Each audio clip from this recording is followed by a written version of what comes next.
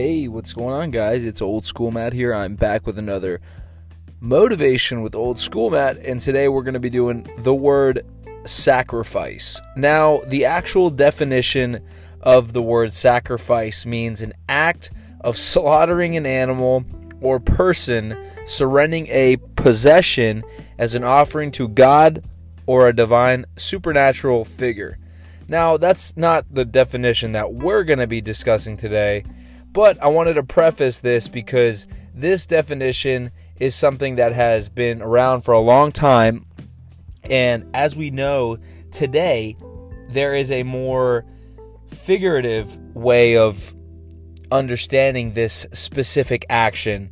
And I think the word sacrifice in today's society offers us a lot of insight to determining, as human beings, as beings that have been on this planet for a long time, how we should see a certain act, a certain portion of our life, a certain piece of materialistic thing that we grasp onto, whether that be addictions, whether that be bad habits, whether that be friends, whether that be actual items. When we sacrifice something that means something to us that we don't do, for example, if we're going to sacrifice, let's just say, our consistent addiction to certain content online, and I'm trying to be careful with my words here because I don't want to offend the algorithm per se, but as you understand, there are certain things that we continue to do perpetually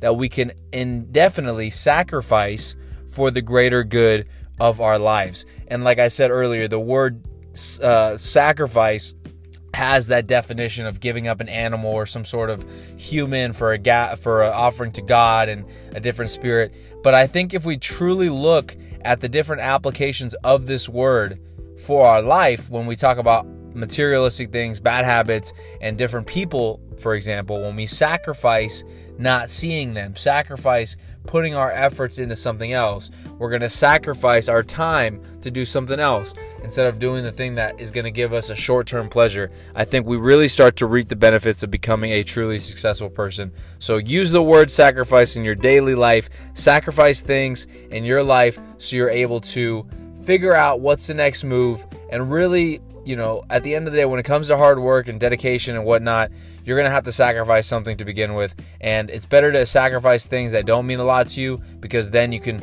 find time for the things that do. Thank you guys for listening to this podcast. It's Oldschoolmatt with another motivation with Oldschoolmatt. Peace.